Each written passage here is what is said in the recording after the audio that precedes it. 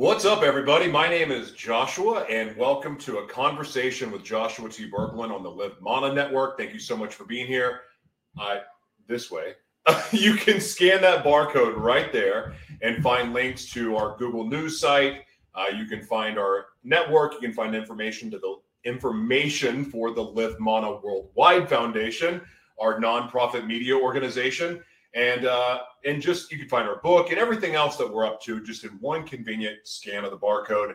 And no, I have to say this again, I'm not trying to usher in the mark of the beast. Anyway, so many amazing people that come and watch these broadcasts, people from all walks of life, people from all faith backgrounds, different genders and different sexualities and different religions and different people from all over the world. It is one of my favorite things about a conversation with Joshua T. Berglund is getting to have conversations, again, with people from all walks of life. And today is something I'm actually really excited about because it's the very first time in my life that I've spoken to a rabbi. But here's the cool part. Well, actually being a rabbi, I would imagine, is pretty cool. But this rabbi wants to tear down and destroy some of the I don't like to call it mental health issues. I like to call it mental uniqueness, as my own mental uniqueness is what it is. And I thank God for it because this perceived weakness that it was, I've noticed that it's become a strength. Even in my weakness, my mental uniqueness has become a strength. And this gentleman that's here today is doing something very similar. He's doing that with his platform, and he's speaking about bipolar disorder, something I was diagnosed with at one time, which I ended up having DID, but that's a whole other conversation. But I am really, really honored, and we got to speak just briefly before we went on the air, and I just love the guy's spirit, and I think that you're going to really enjoy this conversation. I love humble. I love genuine people that are genuine. But one of the things that I love most about people is when they radiate joy. It makes it really, really hard not to love them. So the rabbi today, he radiates joy. Rabbi Alfredo Borodowski. I think I said it right. Anyway, you guys are in for a treat today. This is going to be really special. We do such a wide variety of broadcasts. This is not going to be as crazy as some of the other ones, but it's going to be powerful. It's going to be authentic. It's going to be real. And I think you will be blessed for being here. So thank you for being here. We'll be right back after this.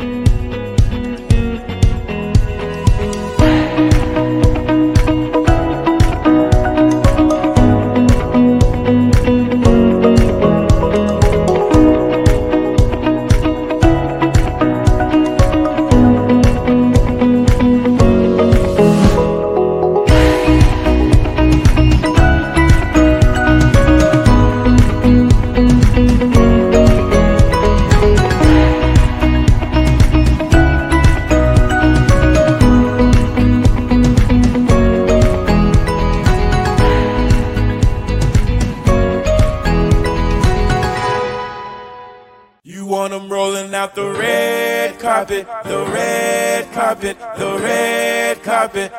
You want them rolling out the red carpet. The red carpet. The red carpet. You want the finer things, the diamond rings, designer jeans, all minor things in the wider scheme. But at what cost to realize your dreams? Been bleeding in the Wilmore, put the crown of thorns on Spillmore. My mic bloody cause I kill more, but I'm still poor. Bottom is where I started, but I get to the top and park it. Plug up in a Harlot, my battery need charging. And to reach my target is the illest in the market. Is some liquid from my arteries, will spill onto the carpet, yeah. Everybody want fame, nobody wanna work for it. Want them all to know your name, don't wanna see no hurt for it. You want it rolling out the red carpet, the red carpet, the red. Ladies and gentlemen, please welcome Rabbi Alfredo Borodowski to a conversation with Joshua T. Berglund. That's me. Hello, Rabbi. Hi, Joshua. I tell you something. Your last name for me is as difficult as my last name is for you. Then we are even here, by the way. Rabbi, I am so blessed to have you here. Thank you so much. Before we get started, what are you grateful for today and why? No, I tell you, I woke up today and I knew that I was going to meet you. I had done my research about Live Mana Network. And,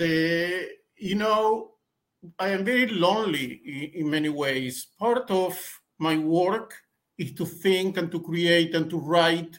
And I spent a lot of hours within myself.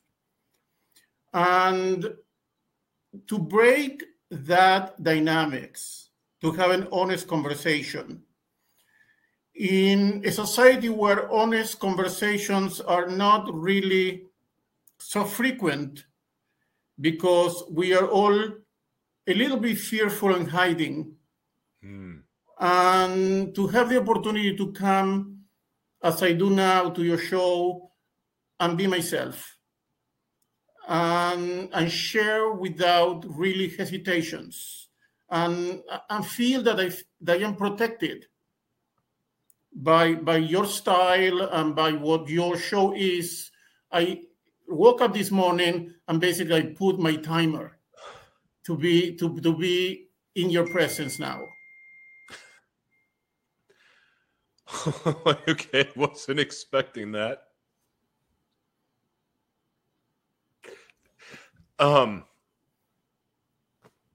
Thank you for getting what we do. That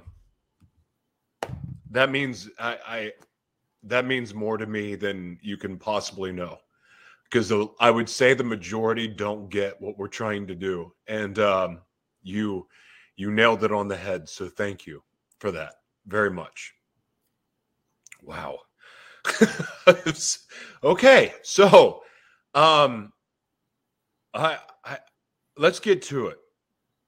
I want to address this, and then after that I want to say this, and then feel free just to say whatever you feel led to say. But I admire you a great deal because, speaking of mental uniqueness, in a position of authority, especially religious, spiritual authority, as yourself, to open up and talk about mental uniqueness or bipolar disorder, or whatever you want to label it, I honor you and have a lot of respect for you for doing that, because it's not easy, because there is a serious label attached to people with mental health issues. And I would imagine that by putting yourself out there, it's caused some people to question your authority. And in my eyes, you have 10 times more authority because you're honest. And God bless you for that. Thank you. Thank you. Well, I went through a journey. I had no options, Joshua. My condition was shown to society without my permission. Wow. This happened the morning of June 19th, 2010.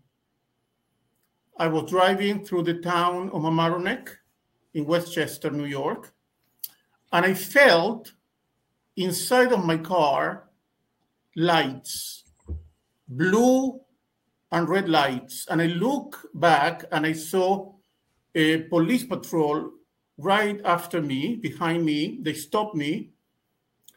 And the officer came running towards my car. And another officer joined him. And I was surrounded by policemen.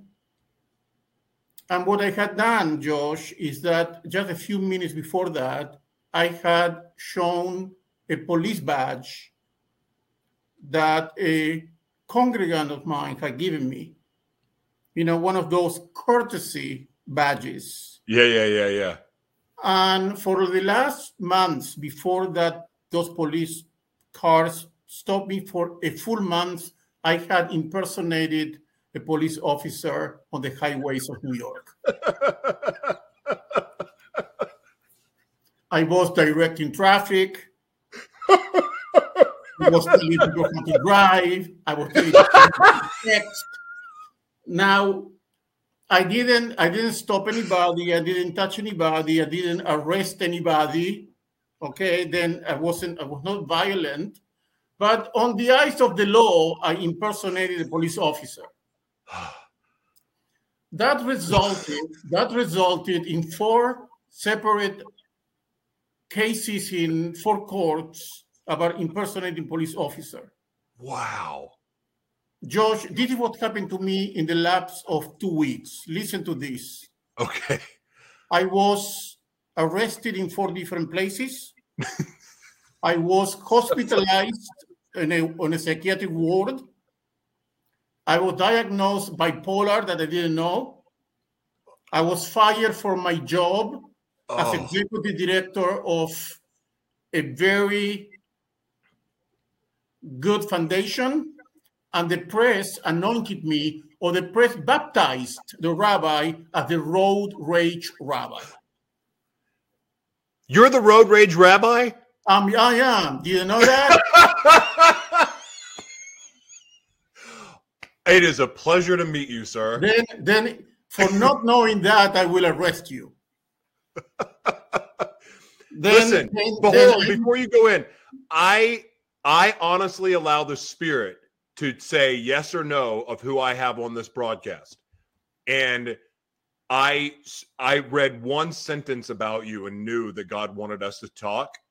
So I stopped. I didn't look into you. I just wanted to have an organic conversation with you. I didn't know I knew who you were, though. I disclosed that, by the way, when I sent you, when I proposed myself to your show, I wrote that I say that because now to say, I say this to your audience is a selling point. Yeah. Because the road rage rabbi was famous in Japan, was famous in Ireland. What did I do, by the way? I just showed a legitimate shield and told people drive slowly. But because I was a rabbi, that became a circus. God. It was a rabbi-driven story. And I lost basically everything that I had built in a lapse of 2 weeks. And I became, from Rabbi Alfredo, I became the road rage rabbi. And my life in the last 10 years is to acquire a new name, which is the bipolar rabbi. Which is what now? The bipolar rabbi. Then you see the journey of the rabbinate. Rabbi Alfredo, road rage rabbi, bipolar rabbi, in which I assume full responsibility for my actions. I was able to overcome adversity. Amen. And I was able to transform my journey into a banner for those who struggle with mental illness and don't have a spiritual voice. I like you said at the beginning of the broadcast, I don't wish upon myself my illness, and I call it illness, but which is unique, brings uniqueness. I don't wish it upon myself. I don't welcome it. But my job as a rabbi, as a human being, is to make meaning out of it. Yes. Not to cry, although I cry too. Not to lament, although I lament too. But at the end of this process of lamentation, I felt the responsibility to say, you can be a rabbi and a leader. Yes, you can. And you are. And I want to say something, Rabbi. You had me laughing. No, I wasn't laughing at you necessarily. It's that I have had those experiences where, if I disassociate and I switched to one of the altars, and the Lord has healed my DID, dissociative identity disorder. Where now, if I do have a switch, it's minor and it's nothing like it was, but for the most part, it's gone. And I've just done some very silly things. You know, I did a lot of evil things too, but I did so many silly things also, from disassociating and ending up in places that, like, wait a second, I don't remember driving here, or ending up in the kitchen in my underwear that I don't remember getting down there. You know, I mean, just there's all of these stories that happen around people with mental uniqueness. So my laughter is just relation. So I please understand, I mean, no disrespect to you or anyone with any mental uniqueness. As I said, I share this with you. So I, you know, sometimes it helps to laugh at some of the stupid stuff that we do. I mean, you have to think that God is laughing at us sometimes, right? Yes, I mean, look, laughter is one of the most healing things we have. I also laugh. It sometimes look back and laugh. I want to mention that as my world collapsed, and certainly my family gave me unconditional love, what sustained me is my congregation. Is your creation? Congregation. Oh, your congregation. Okay. My congregation never left me. Wow. They could have fired me. They could have said, this person does not deserve to be a spiritual leader. Sure. He's a crook and a criminal. They stood by me the entire journey, and I stayed until recently, when I retired from congregation, for over 10 years, leading the congregation while I was an open bipolar individual. And you know what they did? They learned my weaknesses as much as my strengths. And they had infinite love and patience. Hallelujah. They kept me accountable, because accountability is part of healing. But within that accountability was compassion. There is a compassionate accountability. And I think that I became a much better rabbi. I think that my sermons were better, were more profound, were more connected to the human condition once I went through my struggle. What a powerful message to all faith leaders, regardless of the religion. This is a problem, as you probably have guessed by now. I'm a follower of Jesus, but I'm also loving and accepting of other people's beliefs, because this is my own personal journey. I'm staying at who you worship. That's not, you know what I mean, for other people. But I will tell you, in the Christian community, in the church, one of the troubles that I see that bothers me, and it turned me away from religion for a long time, but now I recognize we're just people. But, you know, the church preachers have a really hard time talking about their real struggles and talking about it in a way that people can relate. Because it's one thing to say, I'm a sinner, or I struggle with depression, or I struggle with this or that, or I struggle with lust. You know, we've become desensitized to these words now. I mean, we can hear about molestation and rape, and or abuse, and it doesn't have the impact. But when someone's willing to be vulnerable and share openly and allow people in, they get to feel what it's like. And I believe if we feel pain, or we feel the remorse, or we feel whatever emotion it is, that is how we get to a place where we can make that decision. Okay, now I'm going to live this way. And so by you being vulnerable, you're opening up leaders from all faiths to do the same thing. And that is what a leader, to me, does.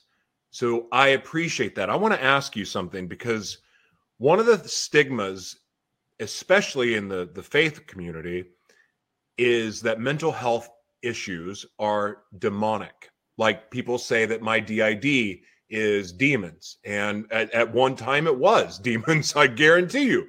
But it hasn't always been demonic, and it isn't now. And what bipolar disorder is looked at as demonic.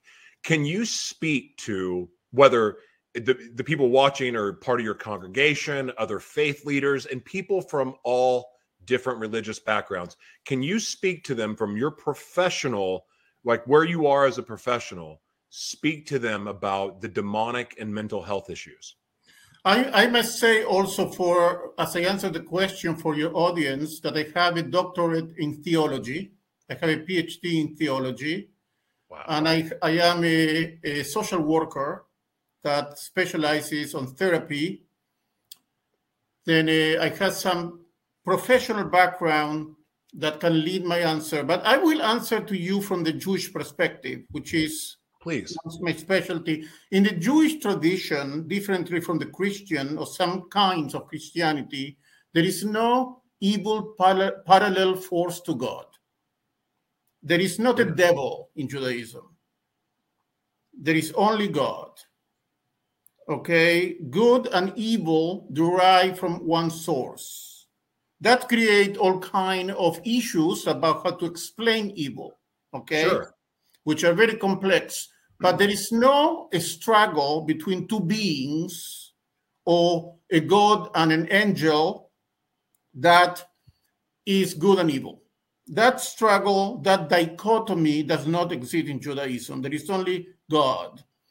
There are some angels, one of them called Satan, which is just one angel like Michael or Gabriel, whose job is to be a prosecutor of humanity.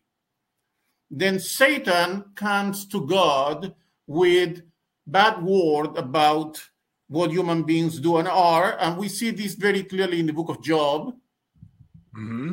Okay, but in Judaism has a very poor folklore tradition about demons. Although in some mystical traditions like the Kabbalah, that is now popular. In the Kabbalistic world, there are a more developed demonic family.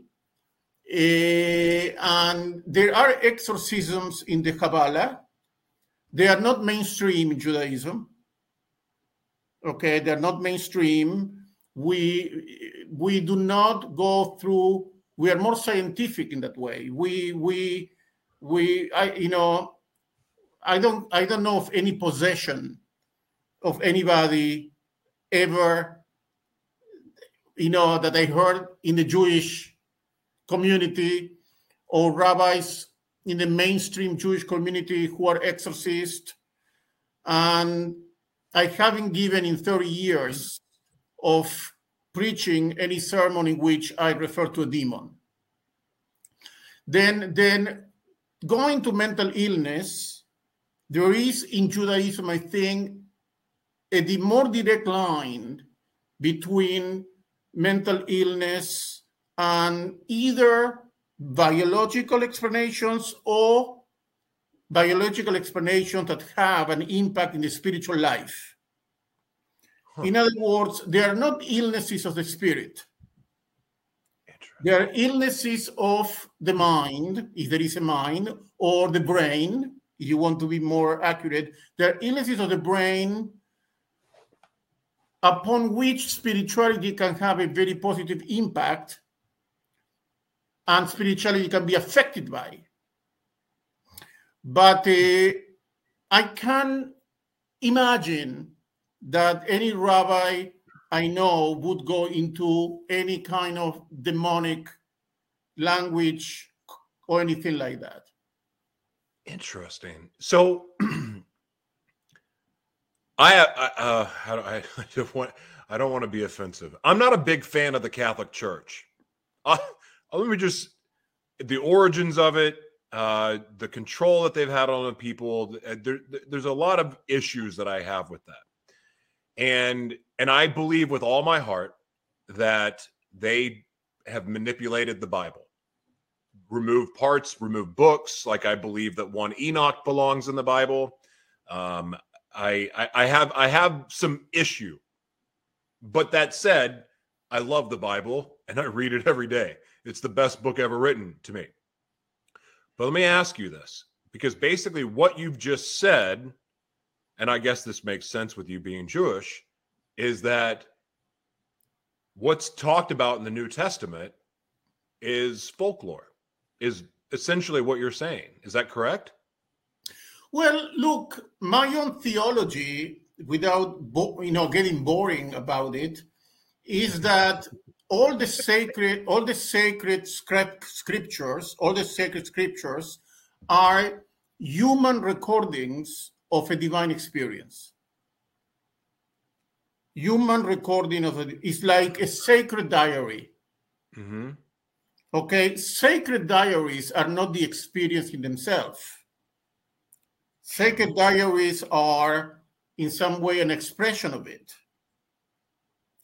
Then I look at the Bible as a source of wisdom Mm-hmm. that the Israelites experienced, taught, and later expanded and interpreted to create a meaningful life. I wouldn't tell you, by the way, that this is the position of all Jews, because there are Jewish people who believe that the Bible was revealed word by word by God to Moses in Sinai, and that's an accepted position within Judaism. Is not the way I follow. Okay, I follow more a position of the Bible is a divine document because people have consecrated itself. And I am in a debate with the Bible. I am expanding the Bible. For me, there are two sources of wisdom, Joshua. One source of wisdom is the text, the sacred text. But the other source of wisdom is the life we live. I agree with that. Okay, and there must be an encounter where those two dimensions interact with each other on actually a equal, fair field. If you look at the rabbis, the ancient rabbis, they are very tough on mental illness. Okay, they did not have the tools at that point in history to understand how the brain works. Then they were very judgmental. Now, I'm not going to throw the rabbinic tradition to the garbage. Okay, they are my masters. But I will honestly situate them historically and make an assessment of what they could and could not do according to their circumstances, and draw wisdom when wisdom is there, interpret them to make them relevant, and sometimes reject them when they lost it. Huh. So let me ask, is there a Holy Spirit to Jewish people? Well, a lot has to do with language, Joshua. Okay. And the term Holy Spirit exists in Hebrew. It's a key term. Is in Hebrew Ruach HaKodesh, Holy Spirit. But it's not a mainstream concept. Huh. Again, in 30 years of rabbinate, I had not given any sermon where I used the term Holy Spirit. Then you will then for example, you go to the issue of mental illness itself. Our core issue, I don't believe that people are possessed by some kind of spirit, holy or unholy. Okay. It's not the language we use in Judaism. Mm-hmm. It's a religion which in some way more rationalistic than Christianity. I think that we are a more intellectualized religion. We have favored learning as a main form of actually worship. Jews worship through study. It's very dear to us. In the Middle Ages, the Jewish children in Europe were the only ones who knew how to read, because it was part of our mitzvah and our commandments for a child to be taught to read clearly Hebrew and the scriptures from an early age, and that was a sacred duty. And it's not a coincidence, among many reasons, that Jewish people excel so much in the academics. Sure. This comes from an old tradition of the sacredness of studying. The flip side of that we are a little bit more rationalistic and rational than I would say Christianity. Christianity is more conceptually on the mysterious than we are. That, I mean, from everything, I have two sisters from my dad's previous marriage, and their mother was Jewish. And I got a little bit of understanding, about the belief system then, but not really in depth. So like I appreciate you answering these questions, and if they're trivial, forgive me. It's just my own curiosity, and frankly, I don't know how many people actually really know these things that you're saying. And from my experience, also, even with my Jewish friends, you're right that study and education is emphasized greatly, more so than any culture that I'm aware of. In the study and the devotion to prayer and to studying the Bible is unlike anything that I've seen. I mean, and I got to be honest, even the Muslim faith, I learned more about prayer from a Muslim woman than I did from what mostly in the church. And I'm a follower of Jesus. So I'm just stating these facts, and this is why I love to have these conversations. But it's also no wonder that if you look at the head of every major corporation in the entire world, the very heads of them are Jewish. There's something be careful there. Let me tell you a couple of things. I'm not trying to be offensive, I promise. No, but let me be cautious about that. Look, first of all, I want to echo that I am in complete admiration about how the Muslims pray.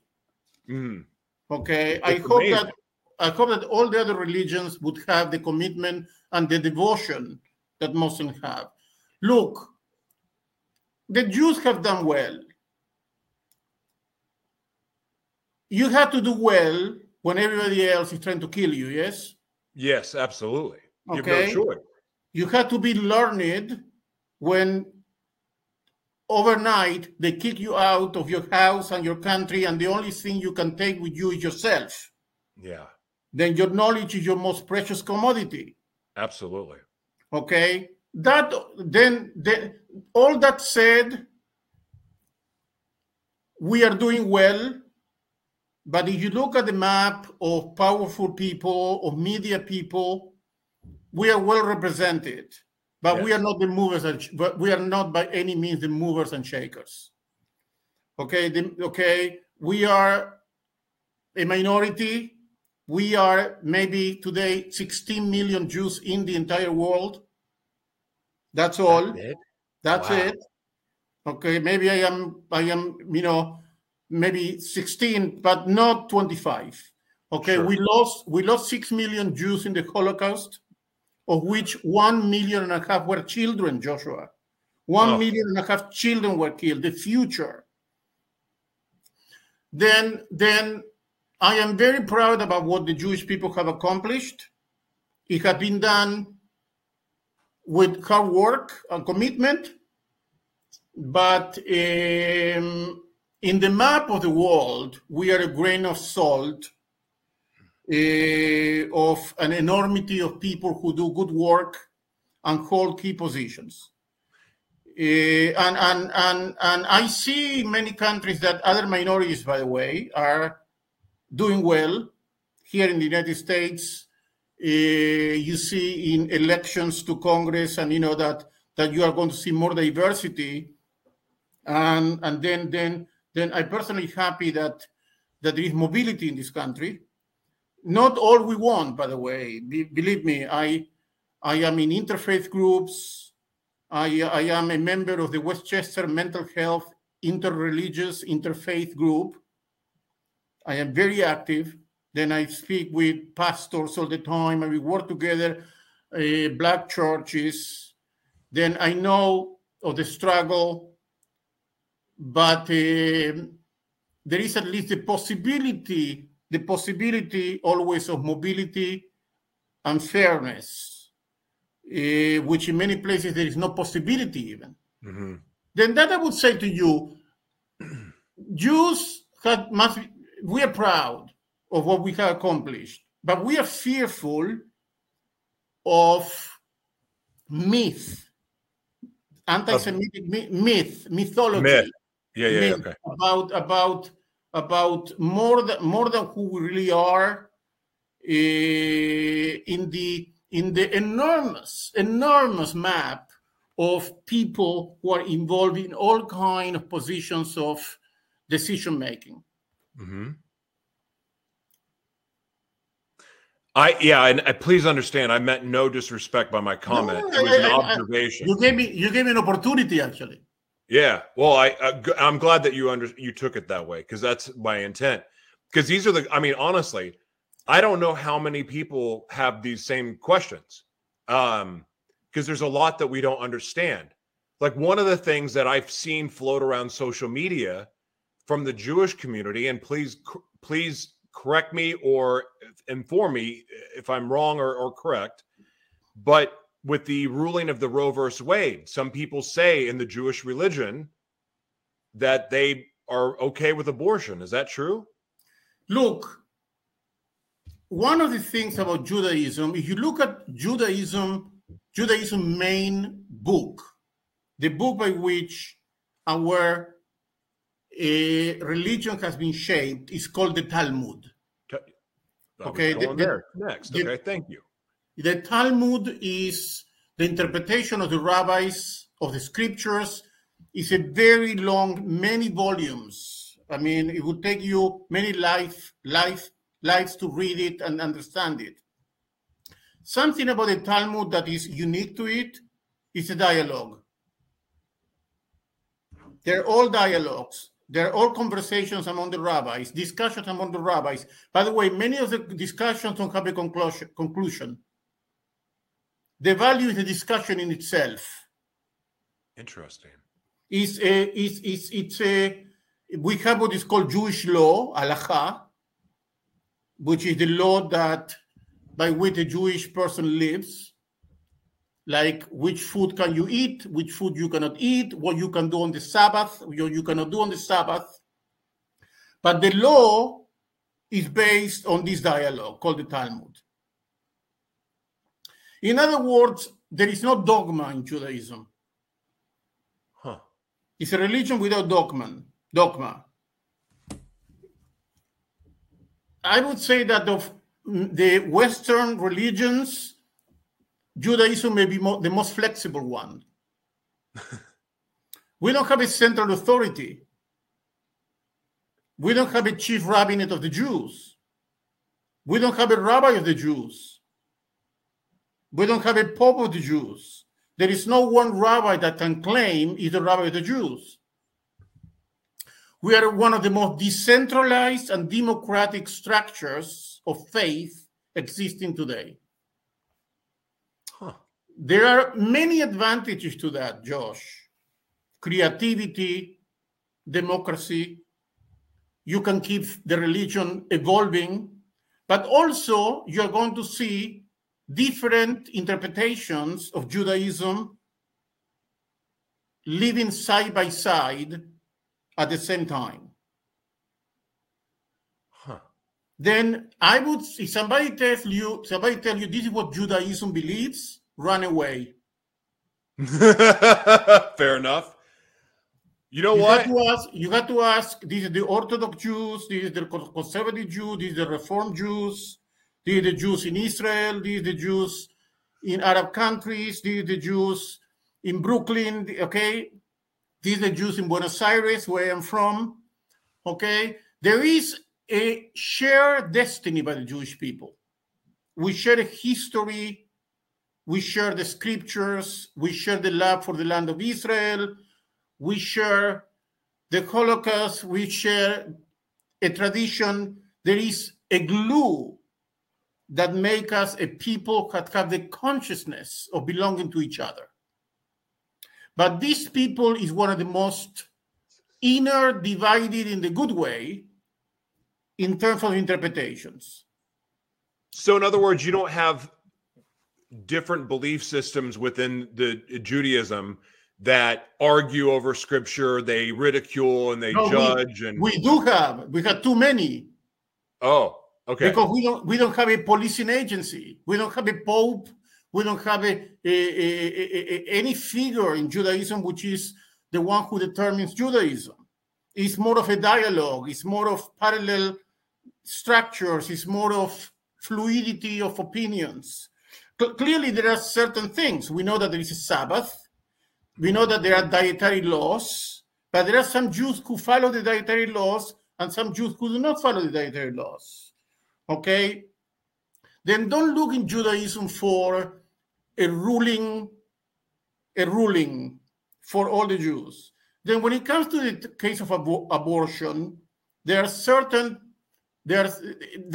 things I can tell you. I can tell you that for Judaism in general, without talking for all the Jews, in general, the life of the mother takes precedence over the life of the fetus.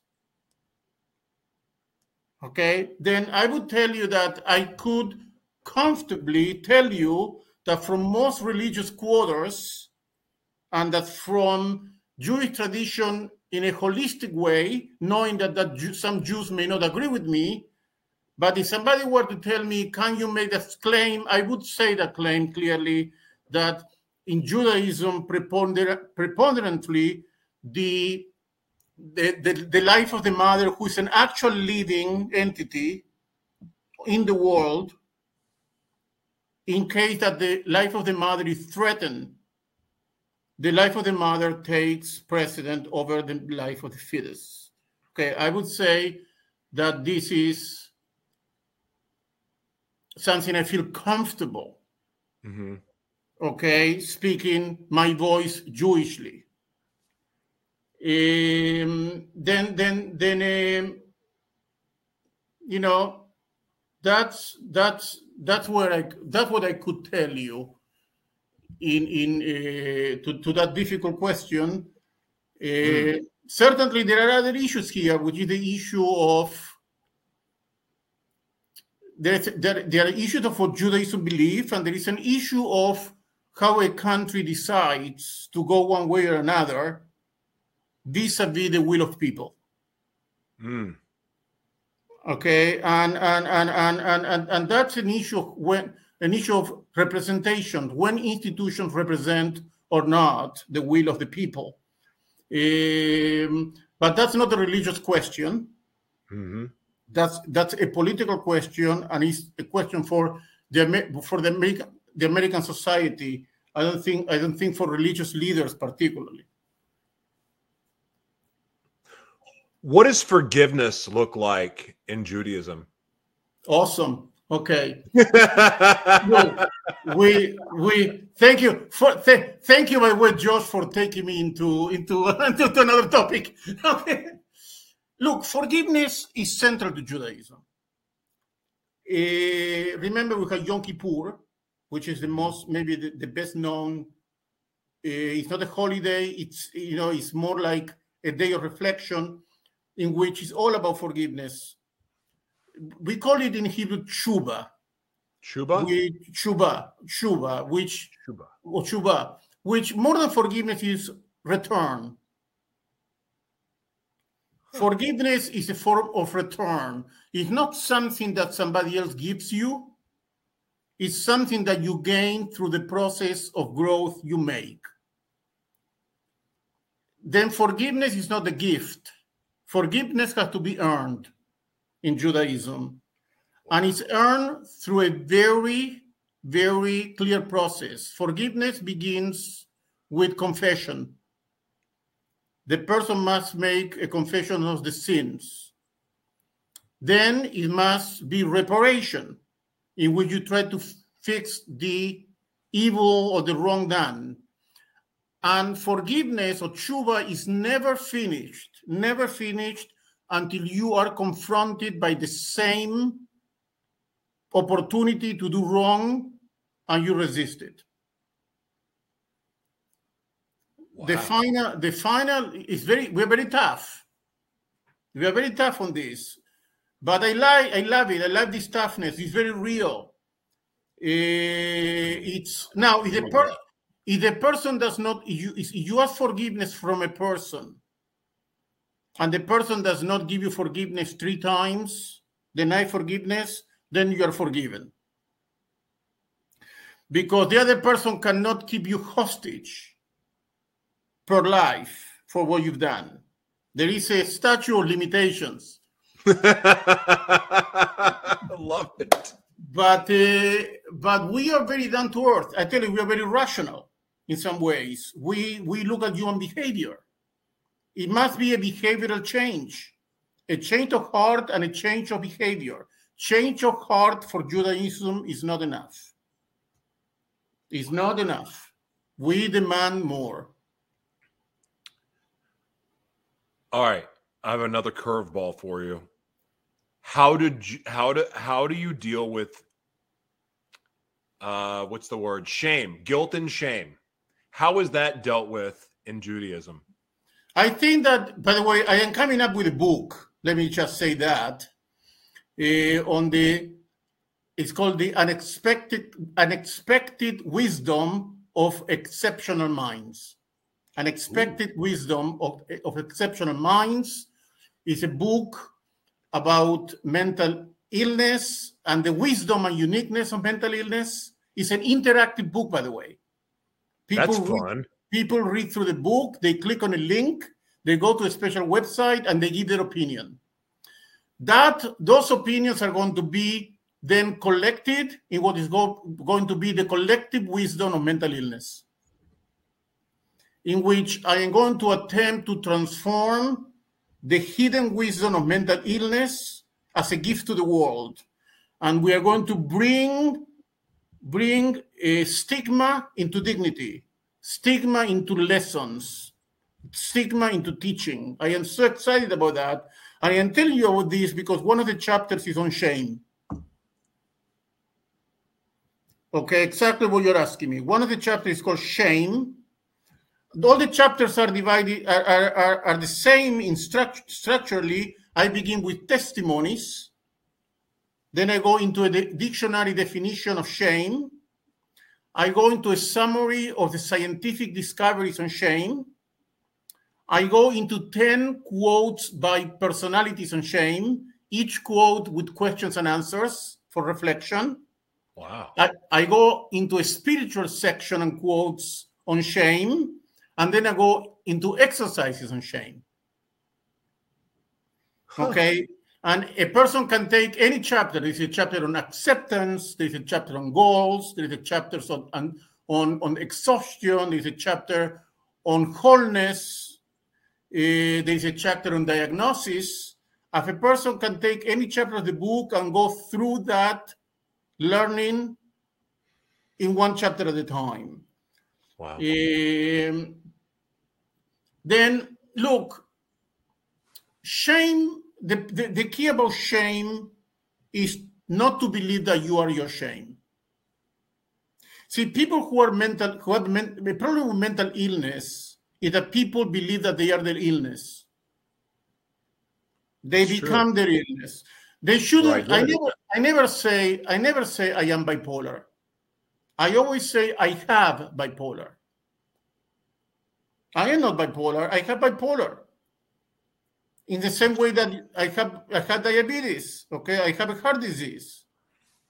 Then something that mental illness and shame share is that people who experience them, they internalize it to the point of not distinguishing their persona from their feeling. It is very important to create a dichotomy between feeling shame and being shamed. In fact, in some Jewish traditions, by the way, which I'm fond of, shame is seen as a learning opportunity. And I tell you why. Shame is not always false. Okay? If you tell somebody, hey, exercise, you're too fat.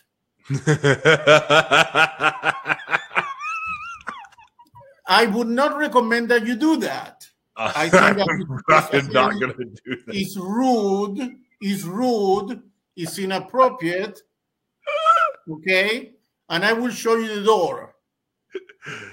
However, the person who is told that, if the person feels shame, there is an opportunity also to say, okay, what part of what I am being told has a kernel of truth? And why that kernel of truth is making me feel this way? Then once you get to a point in which you feel shame without judgment, then you can begin a period of transformation. Wow. You may say, look, you know something, this person is really rude. I don't want anything to do with this person. But you know, I am a little bit fat. And I feel a little bit shameful about it. What can I do to change? Then shame is one of the most brutal feelings. It's demolishing, more than many other feelings, by the way. Shame on somebody who shames somebody else. But given that we are not going to be able to prevent it all the time, then the question is, once we get it, how the shame can coach us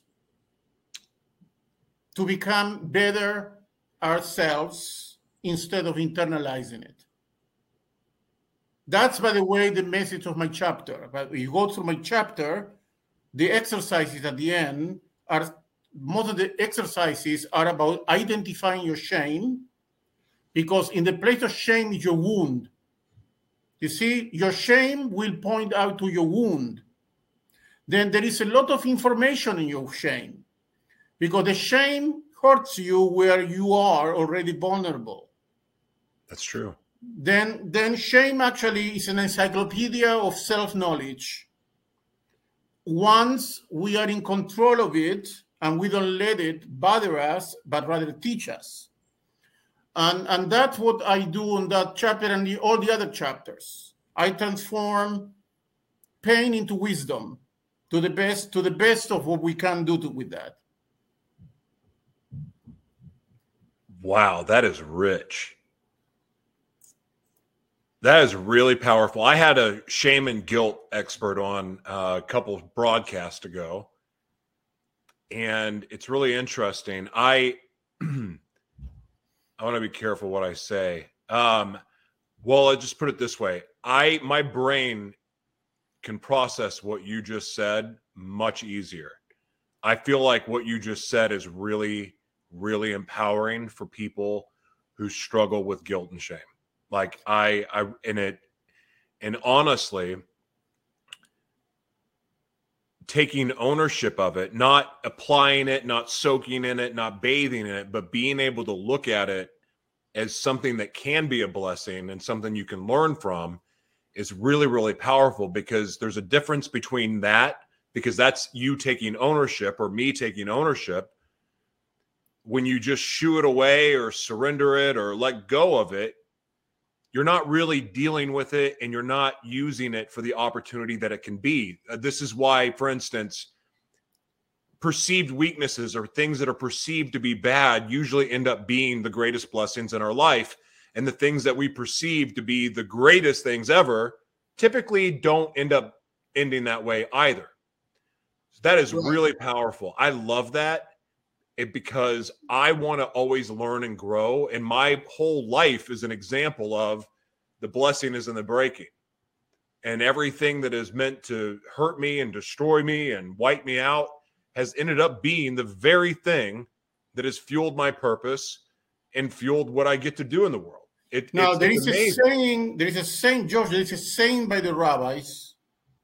It's a saying that many Jewish people know that says, whoever shames somebody in public is as if had committed murder. It's clearly a teaching. It's not a legal statement, but it underlines the severity of shaming somebody in public, of doing gossiping, it's seen as a very serious behavior of the most unwelcome kind. Okay, then that's the other side of the coin, is that we must learn from shame, but it must not become a learning method. Let's put it this way: if it comes, we learn, but it must be avoided. Shame targets the totality of the other person. It's not about an aspect of the other person. It's about the person as the person is. It's about the very existence of the person. And more than other awful things to do. And our society has to be very careful today, because there is a rhetoric and language of disqualifying each other that is part of the rhetoric today, that is destructive. One thing that Judaism has taught me, and I talk about the Talmud, is that clearly you have to defend your life if somebody's coming to kill you, but we are a religion of dialogue and learning. And, in my own community, for example, just recently, the Jewish community brought a group of pastors to Israel. We invited them to take a trip to Israel as our guests. And we do that all the time because we want to dialogue. We want them to see what the Jewish people are doing in Israel. We want them to have a first account of the miracle of Israel. Not perfect, but the people who were massacred 70 years ago, that create one of the most thriving societies and really the only democratic society in the area, is not something to be taken for granted. And that's part of who we are. We don't give up. We've seen it all in terms of destruction and evil. We do not give up the faith. And there is a teaching in Judaism that when Moses was standing by the waters of the Sea of Reeds, he began praying to God. And the rabbis say that God said to Moses, stop praying. Okay, put the staff on the water and begin walking. Okay, there are times to pray and times to act. Judaism has a tremendous tradition of praying, but we are very much a religion based on action. For us, at the end of the day, action counts, which may be another difference from some of the traditions and the people who are listening to us, for whom faith is the most solid ground. For us, action. Clearly wise, wisdom-based action, but action for Judaism, the mitzvah, to do something, is at the core of how this religion manifests itself. By the way, that's why I left the pulpit, Joshua, and became the bipolar rabbi. Based on my understanding of Judaism, that I was commanded to leave the fourth wall of the synagogue and become an agent of action in the mental health community, transcending religions. And that's why the book I am putting out, by the way, has almost no Jewish references. because clearly I am the bipolar rabbi. Clearly I am not the bipolar imam, but then there are a couple of Jewish quotes that are favorite of mine. But in general, what I'm trying to do is to create wisdom. See, because I ask you something, Joshua. Who knows about resilience, courage, hope, darkness more than people who confront the mental illness? I don't know anybody. Now, are we the voice of that in society today? Are we should be? But we are not. We are not the teachers. We have not articulated our message to society. We live in loneliness. We live in stigma. We live in shame, as you said. And we need to get out of the cocoon and create a value proposition to American society. It is time for us to translate our experience into wisdom. We are the only ones to blame for that. We haven't done it, by the way. Okay, then this is on our table, and that's basically what my mission. And that's why the book and my website and my lectures are an invitation to those with mental illness to please stop lamenting, begin reflecting, begin writing a diary of wisdom about what you learn. You were in the psychiatric ward for a week, then you must write a couple of sentences about what freedom means to you. Who can talk about losing freedom more than you who were for a week denied of your freedom? You were not able to have a cell phone for a week. You were able to choose your food for a week. You thought that you were losing your mind. Now it is your responsibility to write a couple of ideas of what freedom means for the average American. If we don't do that, we have nobody to blame. You're right. Wow. Rabbi, will you please plug your website and let everybody else, let everyone know your website, where they can support you, where they can buy your books, all of that. I make it very easy. You can get to my website with Bipolar Rabbi, and this is 2 R's, Bipolar Rabbi without any separation, Rabbi with 2 B's, BBI, then bipolarrabbi.com. Once you get to my website, there is a place where you can sign up. I write a weekly blog that you will get. I run seminars, and my book, when it's out in about 6 months, is going to be offered to you for a nominal, very nominal fee, okay, a few dollars, which I must do for strategic reasons, my marketing, whatever, okay? I will do it for free. I agree with you, but I had to charge a couple of dollars. And that book is interactive. You're going to have the chance to participate and make a mark and share your wisdom. If you have a mental illness, if you are a caregiver, if you are curious, if you want to know about shame, acceptance, and spirituality, anywhere you come from, you're going to be able to contribute. Bipolarrabbi.com. I just finished my blog today. My blog today is about what do you do at moments when the crisis is over? Then the crisis is over, and you have an hour where you are yourself. What is the best time to use your time?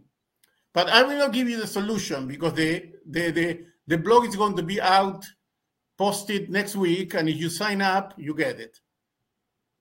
I'm going to sign up. I want to read that. Well, Rabbi, God bless you, man. Thank you for being here. Thank you for answering all my crazy questions. And I really am honored by you being here, and I am grateful for what you do. Thank you, Rabbi. Thank you, Josh, for this opportunity. To the Light Mana Network people, keep the faith. I hope that I brought a little bit of my tradition to you, but I also that I really, really engage you in a dialogue with me and with the mental health community. God bless you, Rabbi. See you soon. God bless you. Bye-bye.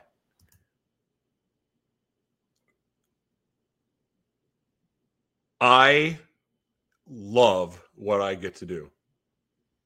I would have never known any of that. You know what I would have done? I would have had the, not stereotypes. I would have had the information that I assumed was correct in my brain this entire time.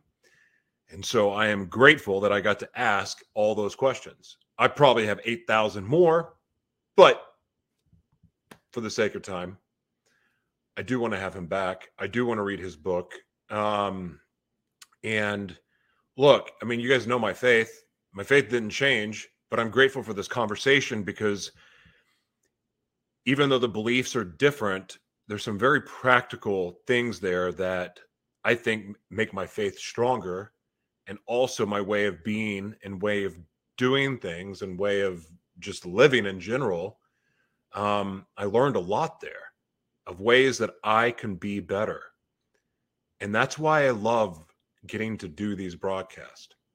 And my next broadcast that's here coming up in just a little bit is going to be wildly different from this one. And the two yesterday, wildly different. I thank God I get to do this because I learn something each and every time. So grateful for the Rabbi. Check him out, bipolarrabbi.com. Thank you guys for your support. Again, you can go to that barcode there at the bottom, left corner, right corner. I don't know. I'm confused this way, this one. You can scan that and you can buy our book. You can check out our movie that's free. It's my testimony, The Devil Inside Me. And just grateful that you're here. Thank you, Rabbi. God bless you, sir. And we'll see you guys again. Thank you.